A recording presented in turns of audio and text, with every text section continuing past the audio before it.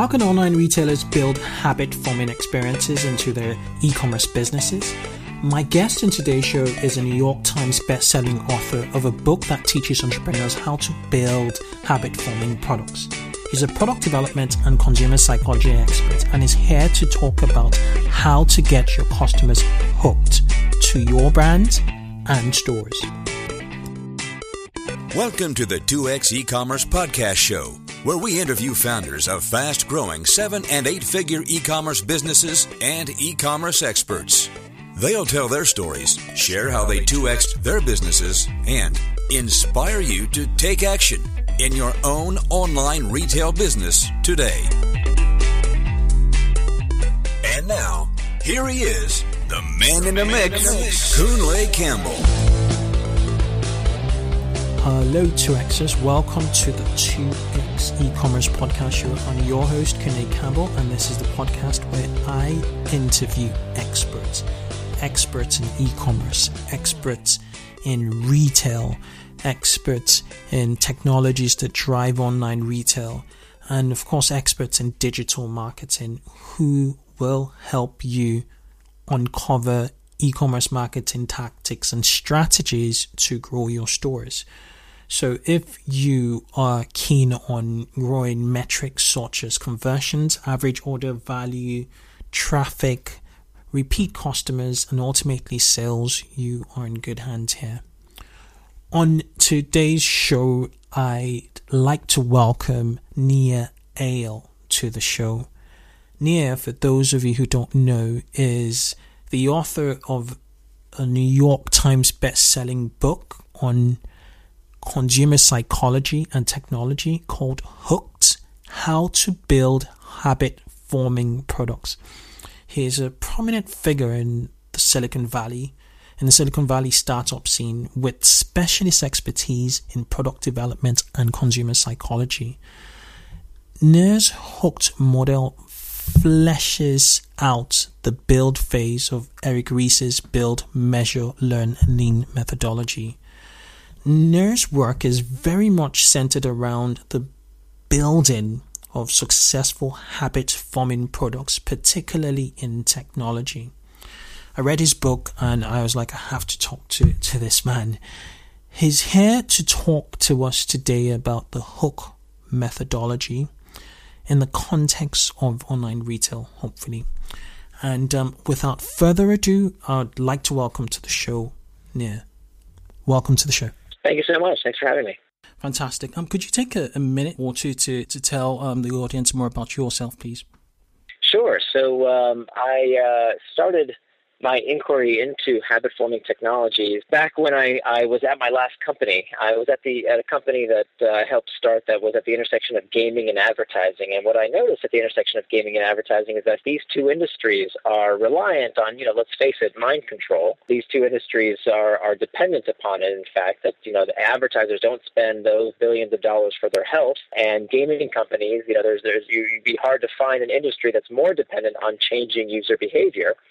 And so what I noticed was at the intersection of those two industries is that there's this methodology that I thought should be used by others, that it shouldn't just be gamers and advertisers that use these methodologies, that I thought there was a lot of potential in all kinds of industries to help people change their behaviors for the better.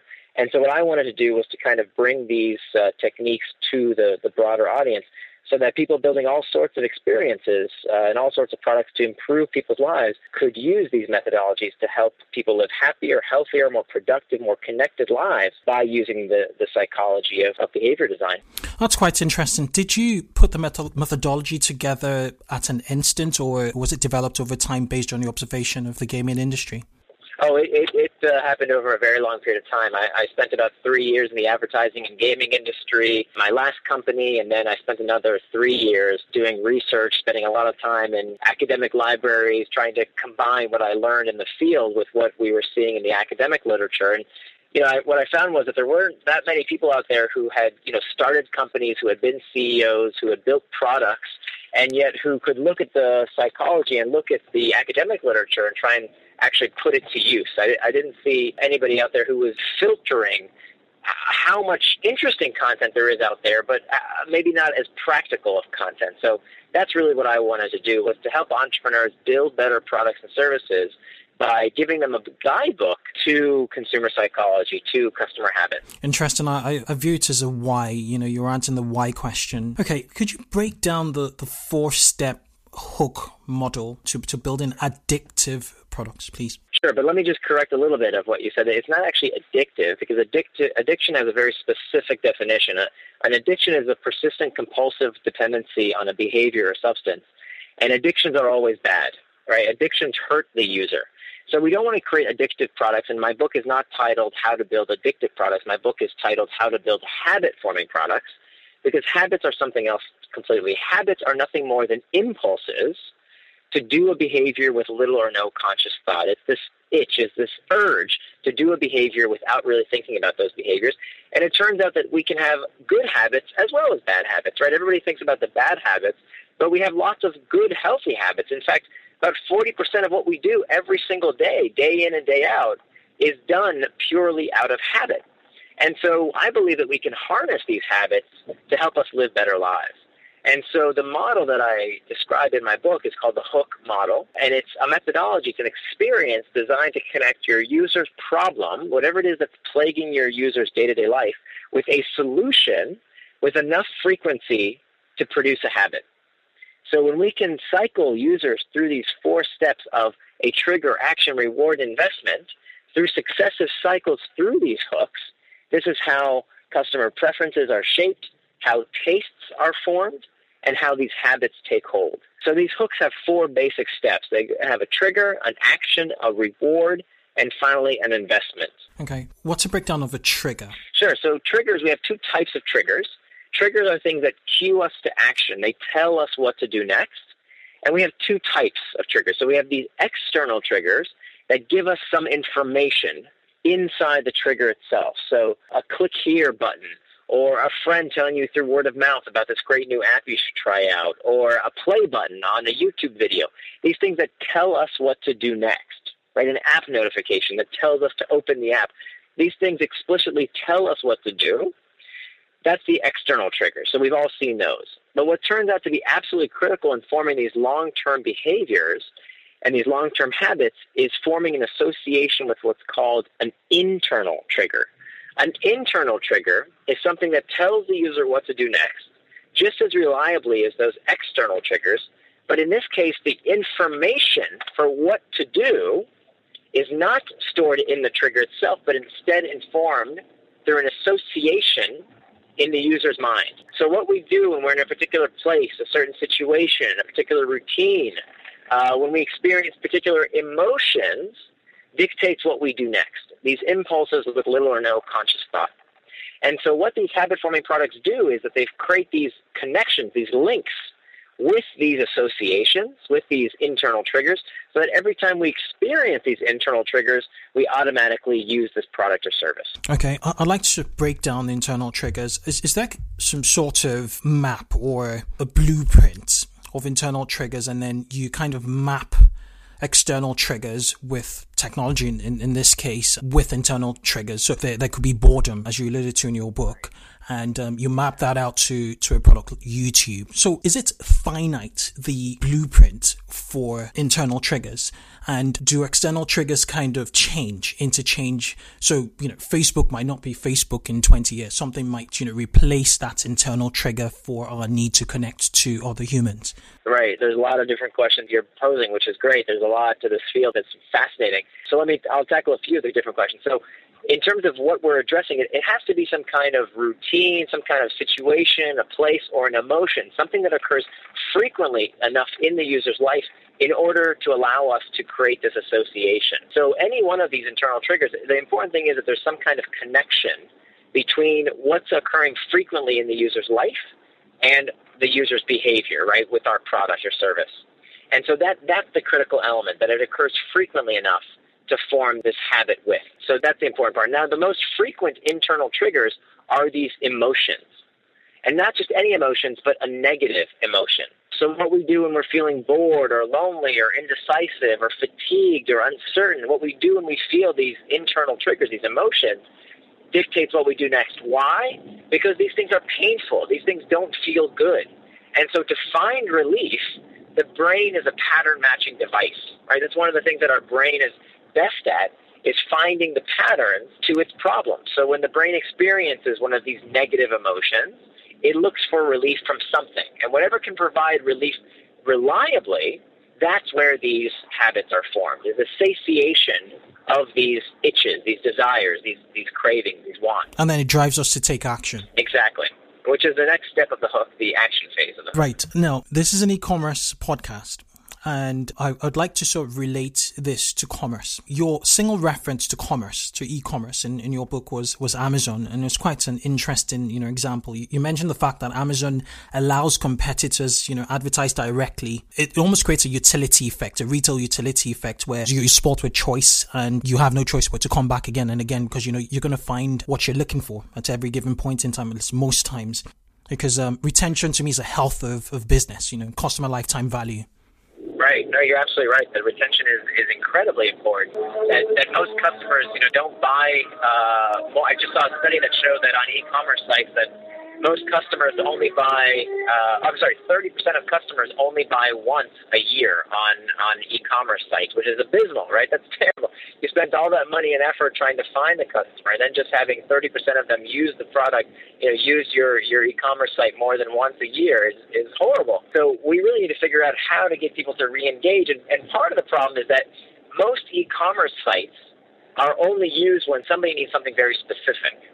But what Amazon has done, which is really brilliant for so many reasons, it started out as a bookseller, but then now it's the everything store, as Brad Stone called it, the everything store. So what does that do? Think about that. One of the most important criteria, there's only two things that we need to form a new habit. Number one is that we have to have the behavior occur with sufficient frequency. And so think about how frequently you need anything. Right? That's very frequent, whereas opposed to most e-commerce sites, they only sell one thing, right? They vegan dog food or chocolate pudding or, whatever, spray paint, whatever it might be. Most e-commerce sites only sell one thing, and so it's no surprise that users only go to them when they need that one thing. So that's the biggest shortcoming. That's why most e-commerce sites can't form habits, is that their product just isn't needed frequently enough to form this habit. So does that mean that e-commerce sites should throw in the towel and say, okay, that's it, we're done, we can never form a habit? Not necessarily.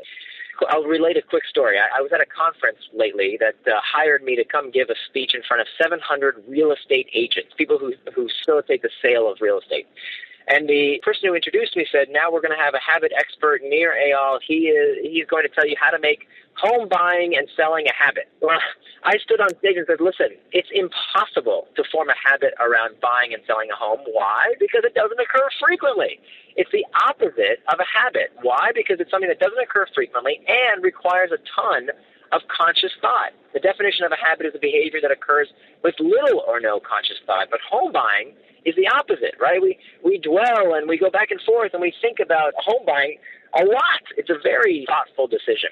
So I did my workshop, I did my talk, and at the end of the workshop, a few agents came up to me and said, look, I realize that buying and selling a home is not a habit, but I know what I am going to create into a habit.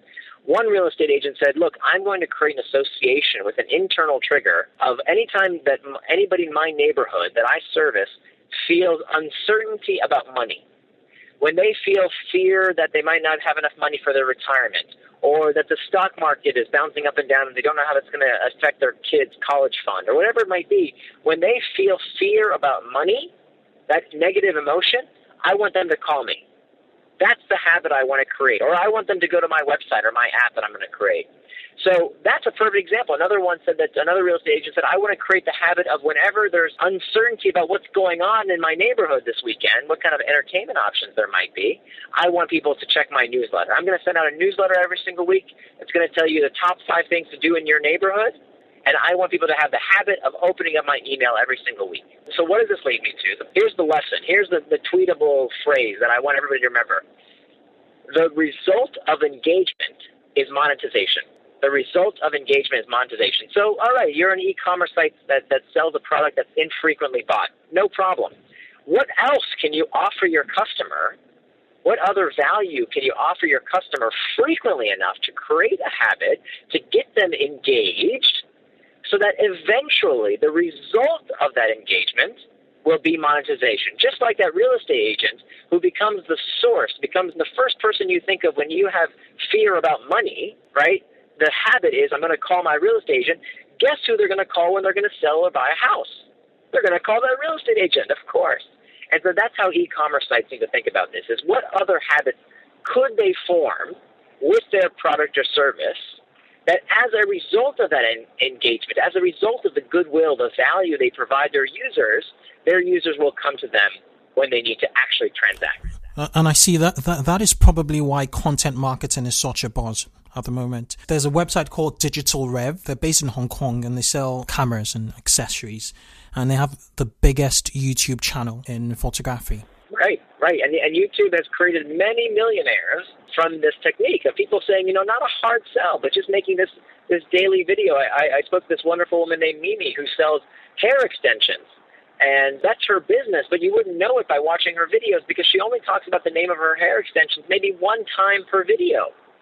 And she's making millions of dollars selling this hair extensions because the result of the engagement with her users, with her viewers, the users are coming to figure out nice hairstyles. But the result of that engagement is that when they're in the market to buy this product, guess whose product they're going to buy? She's top of mind. I have another question with regards to the hook model, and I'm flipping it on its head here. What about its application to referral marketing? So furniture, you hardly buy furniture. You probably buy furniture once in a decade or once in 5 or 6 years. But for a furniture retailer, online retailer, would you agree or disagree if you could embed the hook model into the post-purchase phase of their interaction? And so when their friends or their family are looking for furniture, they recommend the online retail business. Well, I think that was exactly the point of that last question around figuring out other things that are engaging, that result in monetization. So I would think of what other services, what other pain points can you scratch, can you alleviate for your customer that aren't related necessarily to the furniture? I mean, IKEA is a perfect example of this. There's a reason that IKEA sells so much more than furniture. Some of those products are actually loss leaders. Some of the products they don't actually make very much money on at all. But, the part of it is that they wanted to have a good mix of products that you buy frequently. So you go to IKEA not just when you want to buy big furniture. You go to IKEA when you want to buy Swedish meatballs and when you want to buy crayons and when you want to buy things for your children's room that maybe are just small trinkets, right? Maybe it's a $5, $6 purchase. But the idea is that you're going to IKEA as your go-to stop for all sorts of things, not just the big furniture purchases. That layer of that experience really is that the unique experience you find nowhere else. Right, that's part of it too, right? Okay, should startup e-commerce businesses start thinking about the hook model from a product level? A case in mind is a UK retailer. I'm going to interview them in a week or two. They're called Lost.name, and they're a personalized children's picture book. So basically, I bought a book for my son. My son's name is Tommy. They write a tailored story, basically, on his name and how he found his name, how he lost his name. And they have grown phenomenally. And then there's subscription e-commerce businesses like, Birchbox, Naked Wines, Gray's, NatureBox, Dollar Shave Club, and Bar Club. And what they have, or what all these companies have apart from Lost My Name, is this frequency of purchase. And they've managed to kind of become habitual. Do you see e-commerce changing? Is subscription-based e-commerce more a fad, or do you see it being more long-term as people start to adopt and start to think from a hook standpoint? How do we get them hooked in the head first? How do we get them more habitual first? And how do we translate these habits to retention, to money, to cash? So to be clear, not every business needs a habit. There's plenty of businesses that can drive users to their place of business with all kinds of things, right? You can bring users to your place of business with the display advertising. You can use search engine optimization. You can have a physical storefront, right? Set up shop on some corner, and you can have users come by and buy your wares. So it's not that you have to have a business that needs a habit. That's not what I'm advocating for. This isn't magic pixie dust that you pour in every business and you'll have the next Facebook. Some businesses just don't need a habit, and that's fine. But if your business model needs a habit, then you need a hook. And that's the point here, is that there are certain businesses that rely upon habits who could not function, right? They would go out of business if they were not habits, and that there's a lot that we can learn from consumer psychology, even if your business doesn't need the entire hook, even if you don't necessarily need a habit. There's a lot of things that we can do to increase the desired behavior that we want to see with our customers by learning these principles of consumer psychology. So you can take the hook model piecemeal, and you can learn about how to create better triggers, how to make the action more likely to occur, how to insert variable rewards, how to create the investments that bring people back. And you can take those lessons piecemeal and build a better product or service by understanding these principles of consumer psychology. Interesting. Very, very interesting. Okay, I have another question with regards to incorporating a social layer into commerce. A case in mind is Naked Wines. They're a wine club, and basically they sell wine to members, and you could follow wine makers on their sites, have conversations with the winemakers of the wine you actually drink. And that seems to help them with regards to retention, because you build affinity with their brand. But more recently, I'm starting to see tech giants, especially in social media, like Pinterest just released the buy button, and Google's released the buy button, and Facebook, there have been rumors about Facebook having a buy button as well as Twitter. Do you think there's a clash going on? Can online retailers still harness a social layer into commerce, or do you think they could just piggyback off these platforms and use the goodwill they've built with their members to sell to their members? Well, it has to be authentic. The idea here is that, inserting commerce into social network, I don't think there's a hard and fast rule of, which platform should we use, because this is very dynamic, right? This is constantly changing. What's important is that it has to scratch the user's itch. What I oftentimes, and frankly way too frequently see, is that some e-commerce retailer will say to themselves, oh my gosh, Facebook is a big deal, so we should put Facebook all over our site. Without asking ourselves, does it make sense for me to like this, to comment on this, to socialize around this product? Is it something that would scratch the user's itch? What is the user's itch to begin with? And if you don't understand those questions, then users are going to call you for what you are, which is being a fraud. That you don't understand why you're doing things. You're just doing them because they're trendy, and that's a bad idea. So, we want to insert these social networks. We want to insert the ability to connect with other people. It's a very powerful motivator, but it has to be used appropriately when it actually provides value to the user, when it actually scratches their itch. And that's why we're seeing a lot of sites these days yanking out a lot of these social networks from their sites, because they finally are waking up to the fact that they're not actually really adding value, that users don't find them very beneficial, right? I don't know why I would like that tire you're selling on your website. That doesn't make any sense. And so without understanding why these things scratch users' itch, then it just clutters the experience and makes it a lot worse.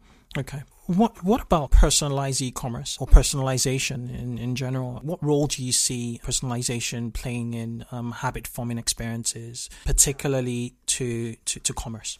So I'm very big on personalization. I think it can yield some amazing results. So, and the reason why, the theoretical basis for why, is that the investment phase of the hook model says that when we put something into the product, when we provide data or accrue followers or some kind of work that we do to make the product better with use, we become more committed to it. It makes it more likely that we'll return in the future. If you think about one great example of personalization, of course, everybody thinks of Amazon. Well, the more I use that product, the more data I'm giving them just passively, it becomes better and better for me, right? I get recommendations that are better. They have all my information about my addresses that I ship to various members of my family, right? So the more information I give them, the better they become as a service for me. And so it becomes harder to leave. If tomorrow there's an Amazon competitor, well, it would kind of bum me out that even if they were offering better prices at this other company, that they would have to learn all my preferences that Amazon already has. So I'm very bullish on personalization because I think it's part of this investment phase. The problem is that for most companies that work on a small scale, it's a hell of a lot of work. We haven't seen the service providers that can come in and easily implement kind of personalization as a service. There are some companies, but by and large, it requires a lot of heavy lifting, which is really a competitive disadvantage for small e-commerce retailers. It's really a problem because the big guys are doing this themselves, right? The big e-commerce platforms understand how much personalization drives sales, and they're on it. They're doing it full speed ahead. They're building their own solutions. And unfortunately, it's going to be the smaller people who miss out on the benefits of personalization because it's just so hard to implement. From your experience as a consultant and in the startup world, what are the first steps to take with personalization or creating a personalized experience, really, and particularly in commerce? Right. So I think it would start by asking yourself this fundamental question of what bit of work does the user do to increase the likelihood of them using the product in the future. So that's where I've seen personalization go wrong, is that people say, well, let's personalize because we can. And that's a bad reason. Instead, we need to ask ourselves, what piece of information can we ask the user to give us? What can we ask the user to do that will make the experience better for them with time? And that's what we should personalize around. So that's the first place to start. What's the bit of work the user does, a piece of information they could give you, which will make the site better with use? Which would be unique, case-by-case basis. It really vary. Right, based on the product you're selling, exactly. Yeah. And the habit you're forming. Exactly. Yeah. So let's imagine, I'm just going to wrap up now, because I'm quite mindful of your time. Let's imagine I was an e-tailer selling, say, wallets and leather goods online. What metrics should I use to kind of determine what the hook would be for starters? The first thing you should do is to sit down and actually plot out what the hook is. So sit down and write for yourself what is the trigger, action, reward, investment, the 4 steps of the hook model. There's a lot more detail about this in the book than we have time to cover in our 30 minutes together. But that would be the first place to start, is what is your hook? What's the habit that you want to create with enough frequency to create this association with an internal trigger in the user's life? That would be the very first step. Then once you know that behavior and you know the internal trigger that you're going to associate it with, then you can start designing out what the steps in your user flow should look like. What should users do first, second, third? Because, listen, the big problem with e-commerce is that everybody designed e-commerce sites to be slicky, right? The idea was we want to get people shopping in their carts and checked out as quickly as possible. And that's terrific. We've optimized around that. But we're losing a huge opportunity by not making our sites sticky. That it's not just about optimizing for checkout, it's about optimizing for engagement, right? How do we bring people back so that we create a habit around coming to our site, not just when we need to check out and buy a product, but for more frequent occurrences throughout the user's day-to-day life. Do you think building a community around it could work? Because I can't remember the name of there's a short, is it Chubbies, I think? And what they've managed to do, Chubbies, they're an e-commerce business in the States, is they've been able to create a culture around their shorts. Right. So I think communities are a great source of what's called rewards of the tribe. It's certainly something that can bring people back, but again, it has to actually provide value for the user. It's not something that can be plopped on. You know, for example, Pinterest is a social network, right? It's not just about things. It's also about the people who put up those things and following the tastemakers. And now that they've built such a strong community, now it's easy for them to put in commerce. I mean, they're going to make a lot of money on all the things that they're going to sell because they have such a strong community. But it was first a community that people engaged with for its own sake, and now they're putting in the buying behaviors. It's good stuff. Fantastic. Okay, before you say your goodbyes, could you give our listeners one parting piece of advice in regards to consumer psychology and implementing a hook into commerce, please? Right. So I think it's all about understanding what the behavior that you wanted to create a habit around is, really fundamentally understanding what that singular habit is, and then figuring out the 4 steps of the hook: the trigger, the action, the reward, and the investment. And my book, again, just to wrap up, my book is Hooked: How to Build Habit-Forming Products. And my website is nirandfar.com, and Nir is spelled N-I-R. I like my first name, nirandfar.com. nirandfar.com. I would add it to the show notes. Thank you so much for coming on the show, Nir. It's been an absolute pleasure sharing your insights. My pleasure. Thank you. Thanks. Bye-bye. All right. Bye-bye. Thank you.